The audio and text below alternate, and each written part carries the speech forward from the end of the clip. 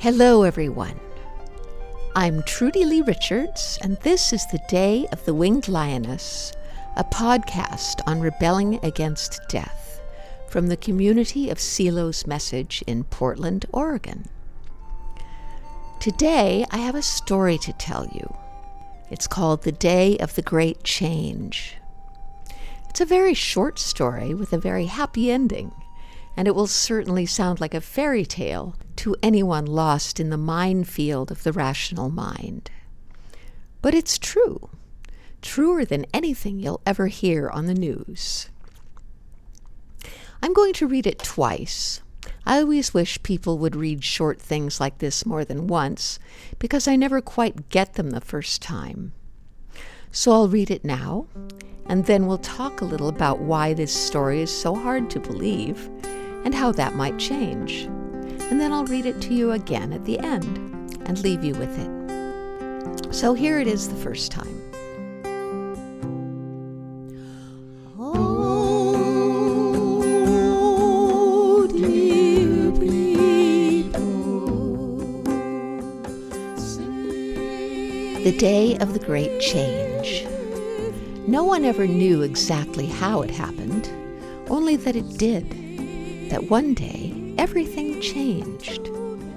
That day, in every place where there had been fear, which was pretty much everywhere, all the people, from the poorest to the richest, oldest to youngest, happiest to saddest, woke up knowing something had changed.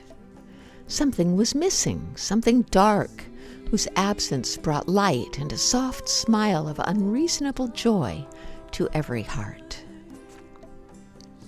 In places claiming to be at peace, where the simmering violence was constantly erupting, shattering life and sanity, worried mothers woke up feeling strangely gentle, tender toward everyone and everything, toward their own bed sheets, toward the trees blowing in the wind, toward themselves. Anxious fathers woke up thinking of jokes and looked around for someone to tell.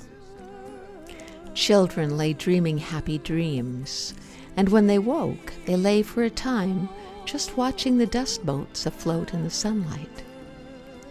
And then they got up, made their beds, and went to make breakfast for their parents. On that day, in every place where there was war, soldiers on the killing fields gasped, looked at their hands and at each other, dropped their weapons, and fell into each other's arms, laughing and weeping.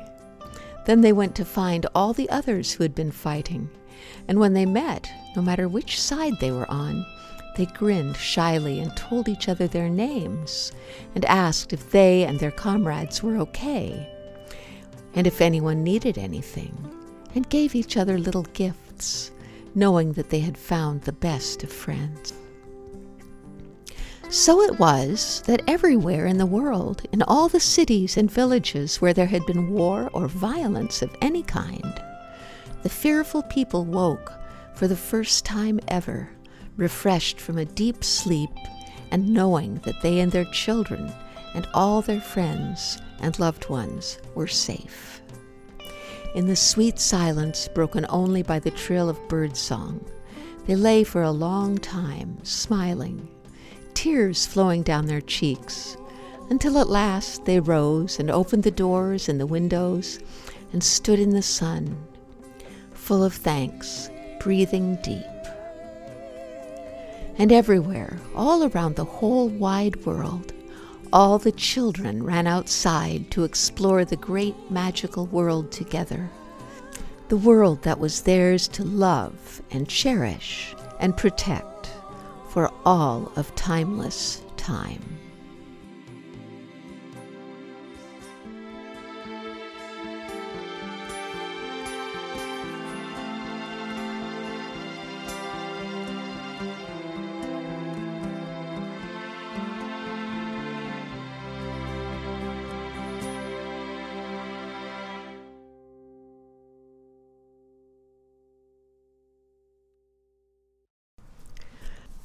So that's my story.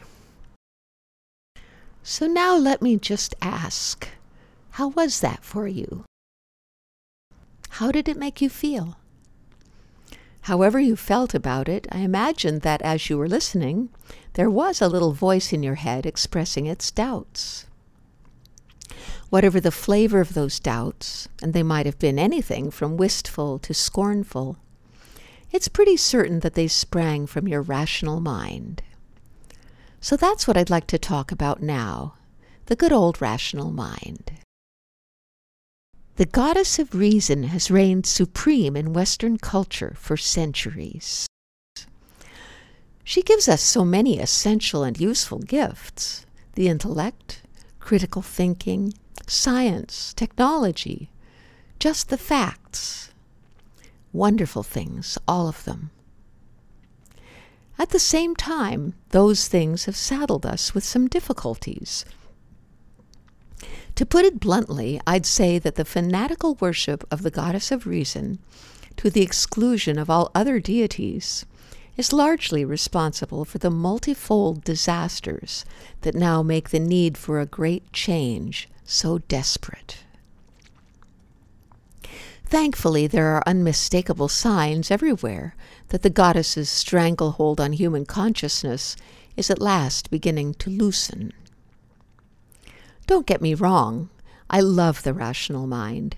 She just needs to be loved with a grain of salt. Let's start with a little history. The goddess of reason, who undoubtedly means well despite her limitations, only ascended to her throne in the Western mind a few hundred years ago, with the positivist thinkers of the Age of Enlightenment. During the French Revolution, some of those intellects found her such a beguiling creature that they proposed her cult as a replacement for Christianity.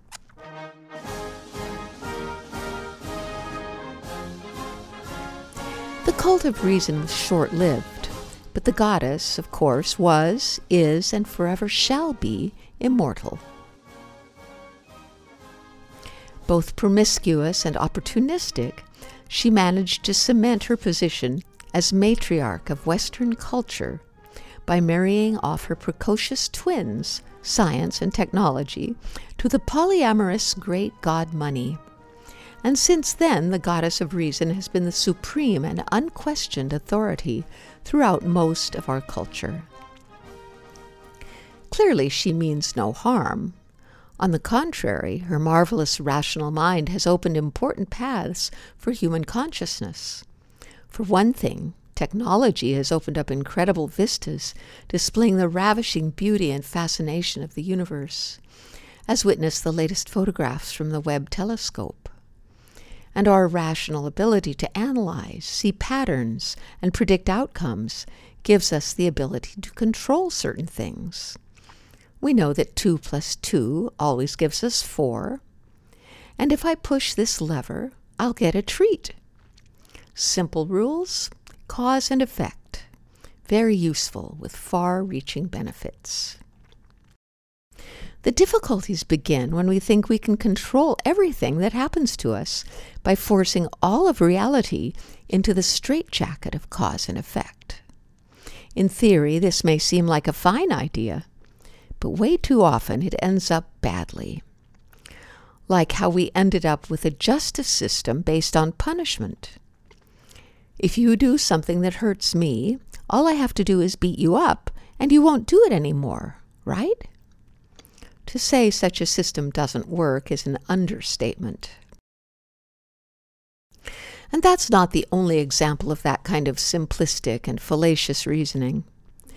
There's our whole educational system, which tells young people, just learn to push the right levers, and eventually you'll get the treat of your life. You'll succeed. You'll make money, find love, and live happily ever after. The only problem is this roadmap to success ignores all the pesky variables that affect human well-being. Things like socioeconomic inequality, lack of time for parents to spend with family, child abuse, parents struggling with addiction, not only to drugs and alcohol, but also to prestige, high-powered jobs, or just plain old hard work. and it ignores the deeply human need not just to survive, but to recognize oneself and be recognized as a unique and worthy being, someone who can love and give and be inspired, who is creative and full of endless possibilities. No, our educational system suffers from too many fatal inadequacies whose impact can shatter the tender human heart. But we keep thinking it's going to work because it makes some kind of rational sense. So we keep trying to control our children and train them to control themselves and each other, instead of helping them look inside and find out who they really are. And then we wonder why some kids just seem to go crazy with frustration and resentment and go out and shoot everyone in sight. And it's not just the kids. Our entire system is obsessed with the promise of being in control. And it offers us plenty of tempting options for taking charge of our lives, from psychotherapy to self-defense training. But they all revolve around one thing: money. Make sure you have plenty of money and you'll be fine. Unfortunately, the system that tells us money is the most important thing in life makes it devilishly hard to actually get some. And even if it made it easy, we all know the old saw: money can't buy happiness. But when scrambling after money is all the system offers, what else is there for us to do? So we try our hardest. We run after success until we drop, and end up crazy with impossible expectations and unrealizable dreams, lashing out in frustration and despair, anxious and depressed. And the system has no idea what to do about any of this, because it lacks a deeper wisdom than the rational mind can offer. Instead, it flails about in desperation, brandishing the fear of punishment and the carrot on a stick of material wealth, keeping up the appearance of being in control through mass media hypnosis, while people just go crazier and crazier, finding no way out of the insanity. It's clear we desperately need another way forward, a way that isn't made of fear and darkness, because fear can never be a valid foundation for action.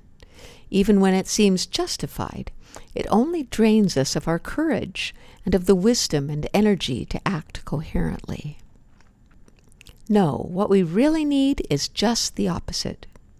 A way forward that is full of light, full of heart, full of unshakable faith in life and in humanity.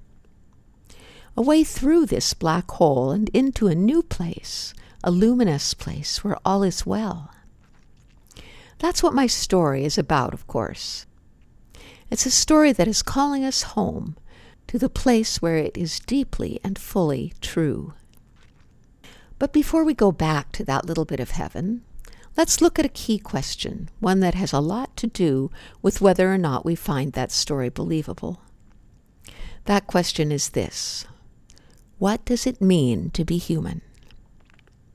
In backward places like this podcast, we believe that's a very interesting question, worthy of deep exploration. The system, on the other hand, just tells us not to bother our pretty little heads about it. In a conversation with a philosophical friend many years ago, Silo had this to say about what it means to be human. By the way, if you don't know, as I didn't, what he means by the positivist vision, positivism was a current of thought during the Age of Enlightenment in 17th through 19th century Europe. So here's what he says. In recent centuries, the positivist vision has reduced the human being to an organism, a rational animal, something that is born, grows, gets trained, works, reproduces, gets sick, and dies. You go to your office and sit next to a coworker. What do you feel about them? That they were born, grew up, got trained, are working with you, probably have children or reproduced, could get sick, or maybe already are sick, may die, or will necessarily die. What you're feeling is the system vision of the human being. It's an organism that is born, grows, is trained, reproduces, works, gets sick, and dies. And that's basically what we've all been taught, that human beings are little more than mechanical bodies that fulfill a function until they wear out, when they are disposed of. Obviously, the winged lioness does not agree with this.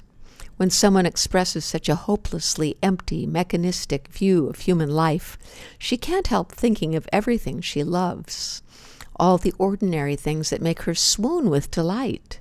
Soft wind in the trees, thunderstorms, butterflies, falling water, singing together, a baby's first smile. Clearly, the human being is far greater, immeasurably vaster and deeper and brighter than a mere mechanical body that is born, grows, is educated, works, and dies.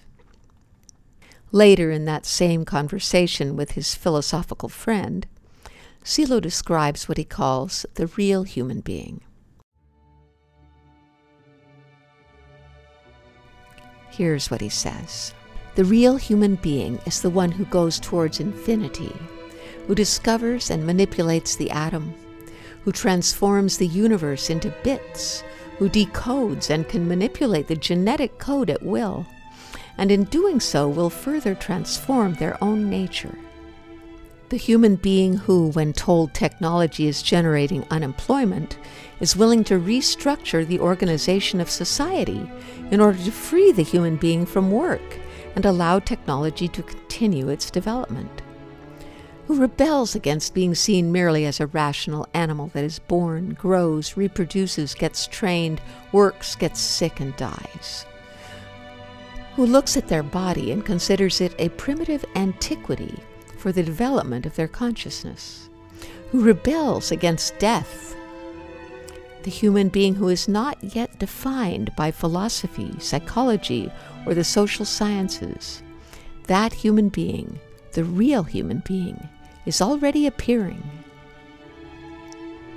Silo spoke those words more than 25 years ago, and today they ring truer than ever. It's as if the worse things get in the world, the more caring humans bring their own light into the darkness. We find real human beings everywhere, all around the world, as well as around us in our daily lives and right inside us. And this is wonderful because the real human being is the one who will find a coherent way forward when the system finally is no more. And the downfall of the system has clearly begun. That system we all grew up in has already begun to collapse all on its own, succumbing to its own contradictions in a kind of slow-motion train wreck, as witness the unraveling of so many institutions that no longer work the way they used to. This falling apart affects us all. Even if we abhor the way the system dehumanizes us, we all still live inside of it, as it lives in us. Our system is something like a very crafty giant ego, crooning that it only wants to serve humanity and make life better for us all, when in reality all it really wants is to control the world so it can live forever. Because like everything human, the system is deathly afraid of death.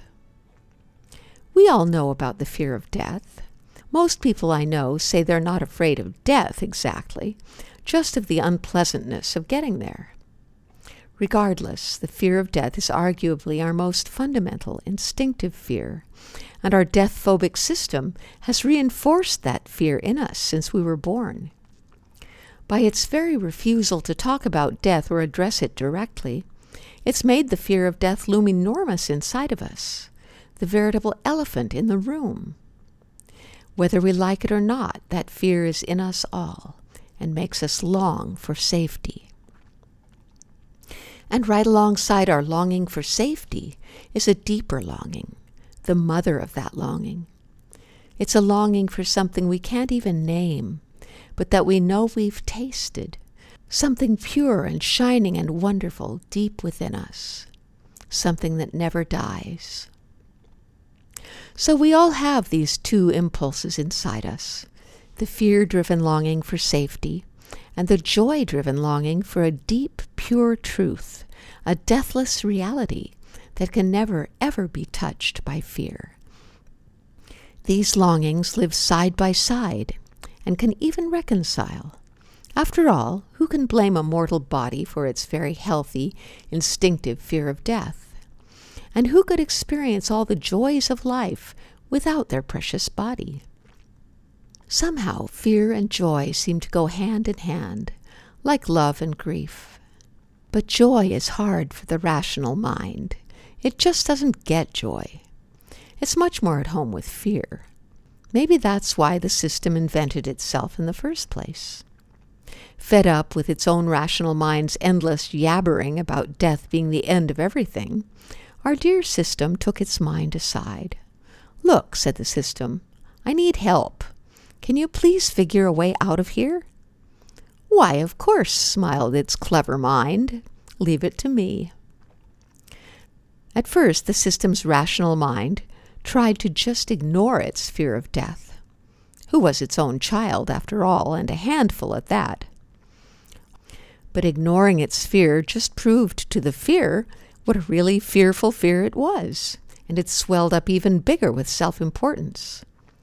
That was when the system's mind remembered reverse psychology and asked its fear for help. And its fear jumped right in and set to work. "Oh, hello," said she. "Would you like to follow me?" Endlessly inventive, its fear came up with all kinds of ways of keeping us safe from death. Pills and potions, common sense things like hand washing and seat belts, all kinds of ways to distract ourselves, drugs, entertainment, shopping, prestige, fame, and beautiful things too, like love, children, family. In fact, I'd venture that our whole consumer society is fundamentally geared to keep us safe from the fear of death. We're not like those unfortunate souls in India where death is always in your face, with families regularly carrying the bodies of their dead through the streets on their way to the burning ghats. Here we hide death, keeping it invisible, out of sight, out of mind, mainly by being too busy to look at it. From the day we wear our first disposable diaper to the day we release our worn-out carcass to the death industry, we're so busy consuming and producing that we have no time to think about a little thing like death until it comes along and erases us from memory. And the system likes it that way. That's how it keeps itself going, by keeping us plugging away at our jobs in its vast consumption production machine. To keep us from getting restless, it assures us that this is all there is. Life is just stuff, material goods and services, production and consumption. Forget about looking for some kind of airy-fairy meaning. Humans are nothing but clockwork drones, made to keep the mammoth hive running. Thank goodness it's not the system, but we humans, who are immortal, or have the potential to be. It gets clearer day by day that the whole hive has begun to decay from within and is inexorably falling apart. At first it was little by little, and now, more and more, it is lots by lots. And thank goodness, too, that human beings are more than mechanical worker bees.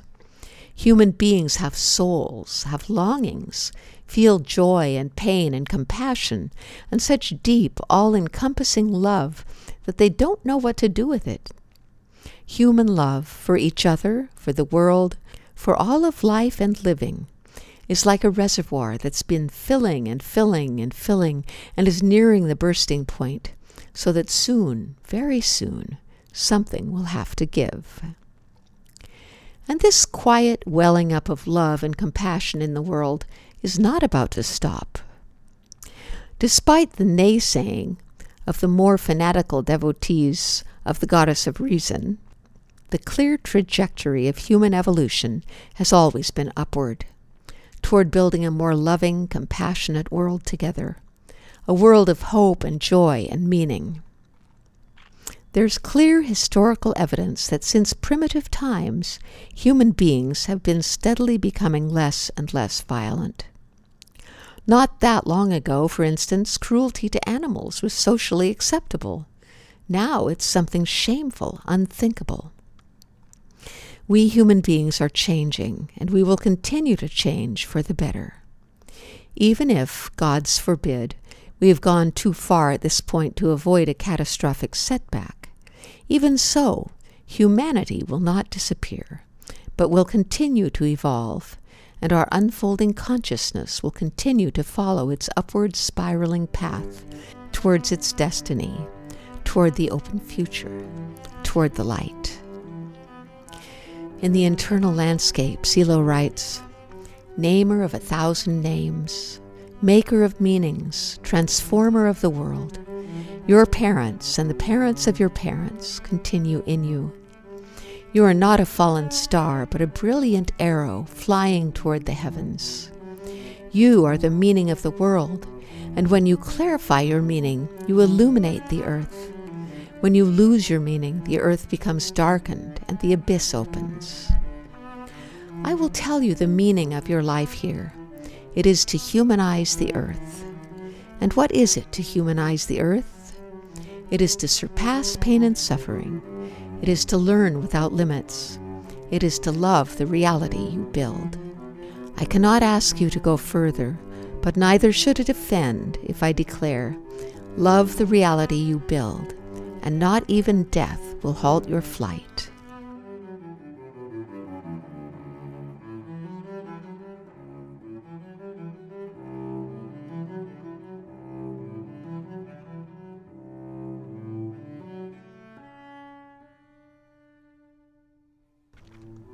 So we're on the road together, friends. Sooner or later, the system we've always known will be a thing of the past, and when it falls, so will our most widely held beliefs, including the belief that money and power will save us from death. And perhaps then even our belief in death will dry up and simply blow away. Here's how Silo describes the human being of the future. The human being of the future will not want to win and own things. They will want to feel, create, build, learn without limits. They will not want to possess, to have, to control.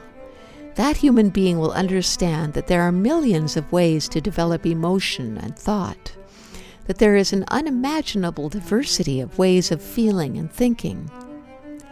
Now the vision of the human being is very behavioral and reduced. But in the future, all will be well. That future world where all is well will be the world that the great change ushers in. Which brings me back to my story. Before I read you the story of the great change again, I want to share something lovely and unexpected with you. Something that happened to me just this morning. Something that felt like a little foretaste of the great change. I wrote it down and called it Endless Love. Today I woke up, checked my phone, and finding no message from my son, set about worrying. This is, of course, nothing new. As the mother of 3 grown kids, I've spent more tortured hours than I like to admit in that absurd pastime. This time I was worrying because my son had borrowed our car for the weekend and had failed to return the car as planned. And now he wasn't answering my texts and phone calls. As always, I reminded myself that he was only going to die once, and that now was probably not that moment. And as usual, this subterfuge comforted me for a bit, but not for long. Then I was back at it, pinned like an insect to my imagination, which proceeded to unfurl the most horrible scenarios before my inner eye. Lying there, struggling not to think such thoughts or feel such feelings, I was suddenly surprised to hear someone begin singing in the street below my window. They were singing at the top of their lungs, and they did not sound drunk or demented like so many here in the city center do. This voice was happy and free. The singer was singing without restraint, a song I did not recognize. Getting up, I looked out the window and saw down below me a young man with a backpack, walking carefree down the sidewalk, singing and strumming his guitar, his voice full of gladness. And all at once it came to me that this young man could easily be a son of my own, because everyone is someone's child. The thought filled my heart with happiness. How lovely to see this young man as my own child. And then I thought, why not see every person I meet as my own beloved child? Every single one, no matter what their age, appearance, or circumstance. And at that, overwhelmed with joy and gratitude, my heart opened and the love flowed in. So much love that there was room for nothing else. And my fear simply dissolved in the joyous flood of that endless love. Not long after that, the phone rang, and there was my son's sleepy voice apologizing that his plans had changed. That young man's singing was such a gift. It felt like it came directly from that future that we all long for. And maybe it is just that simple. Maybe if we just open our hearts and see our beloved in everyone we meet, that will be enough to open the way for the great change. So now I'll read you that story one more time. The day of the great change.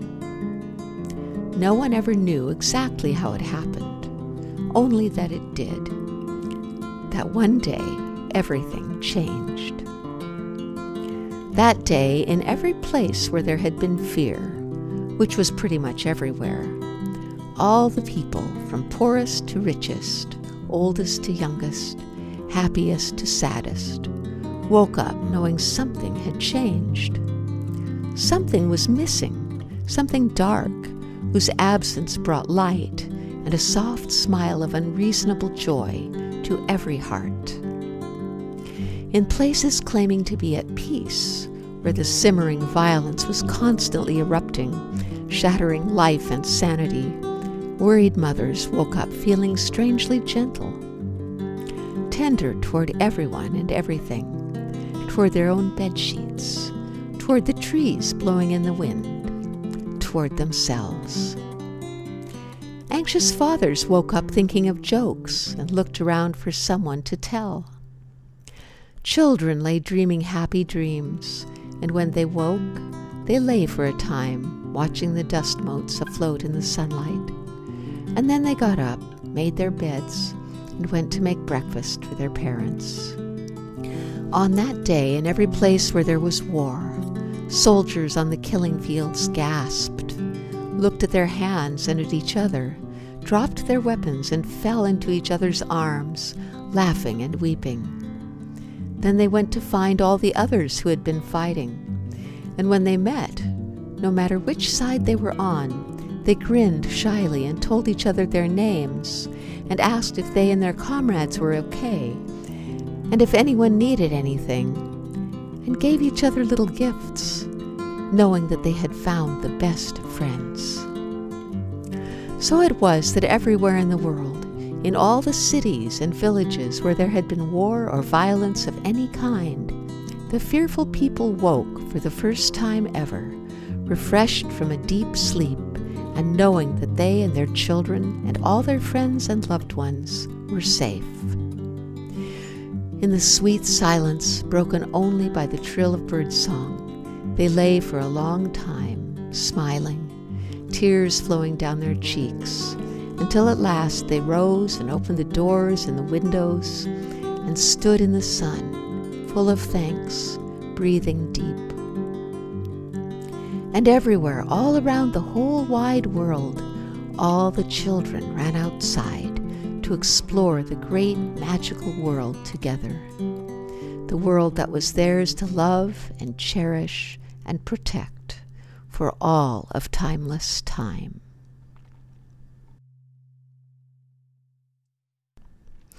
That day is coming, my friends. It is coming, the day of the real human being. On that day, we will go to our sacred places all around the planet, and some of us, perhaps you and I, will go to a park of study and reflection, like our own Red Bluff Park in Northern California, or our own Hudson Valley Park in New York State. I will go to Red Bluff Park, that beautiful heat-baked place at the foot of the Sierra Nevada, where the unruly spirit of Mount Lassen dreams, and lofty Mount Shasta gleams in the distance. There, many of us, dearest of friends, old and new, compañeros on the path, will come together, hearts full to overflowing, and we will dance and sing and play the ukulele and the flute, and feast and frolic and rest in the shadow of our gleaming monolith that reflects every cloud and every bird and all the suns of all the infinite worlds. And we will rejoice and be happy, knowing that life is forever, and this is only the beginning. And you yourself, yes, you, dear friend, are invited. La violencia en el hombre, movida por ese tipo de deseos, no queda solamente como enfermedad en su conciencia, sino que actúa sobre el mundo de los otros hombres. 50 years ago today, a man said what he came to say. No more, no less. Cow Point, what a place for a sign of hope to surface. He made a mess. He named the violence ready to explode. Pointed to the exit, it was down the inner road. And all these years later, it echoes in my bones. Echoes in the deep space with faint overtones, a simple truth, but a rocky path, and every day we start. Change yourself and change the world. The light of meaning heals the heart. The hunter said, talk to the stones, and so he went, but not alone. He knew his way. Hundreds gathered in the heights, machine guns had them in their sights. Who was more afraid? He told a tale about the baggage of desire, how suffering and pleasure turn and drown the sacred fire. And all these years later, it echoes in my bones. Echoes in the emptiness that hums a silent song. A simple truth, but a muddy path, and every day we start. Change the world and change yourself, and change the world and change yourself. The light of meaning heals the heart. Bryant Park, 2010, just a gentle breeze. Close my eyes to say goodbye, store my thanks inside. Saw him getting younger as he walked along the path. Turned into a ball of light and flew, celestial gymnast. And in the stillness, as if on cue, a sudden wind, like in the Andes. Many times I've lost the way, failed to say what I came to say, or do what's right. Felt the violence inside stink up the place like something died, infect my life. The old world is over, yes, and many more in the dream.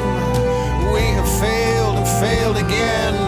No insistimos. And all these years later, it echoes in my bones. Echoes there where freedom lives and nobody walks alone. A simple truth, we share the path, and every day we start. Change yourself and change the world, and change yourself and change the world, and change yourself. The light of meaning heals the heart.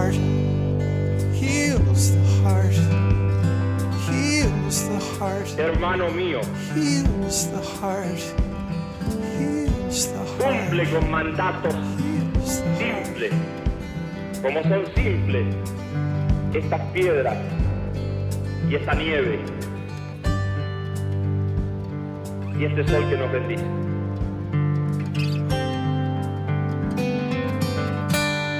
Lleva la paz en ti y llévala a los demás.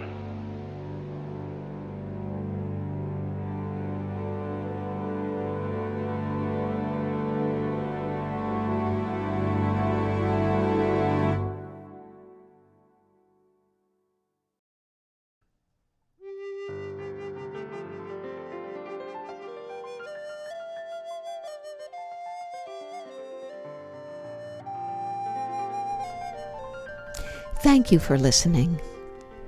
If you'd like a transcript of this podcast, or would like to find out more, or continue the conversation in any way, please don't hesitate to reach out. I'd love to hear from you. You can either visit my website, wingedlionpress.org, that's wingedlionpress.org, or write me directly at wingedlion@gmail.com, wingedlion@gmail.com. Until then, as a Buddhist friend I once knew used to say, may your house be free from tigers.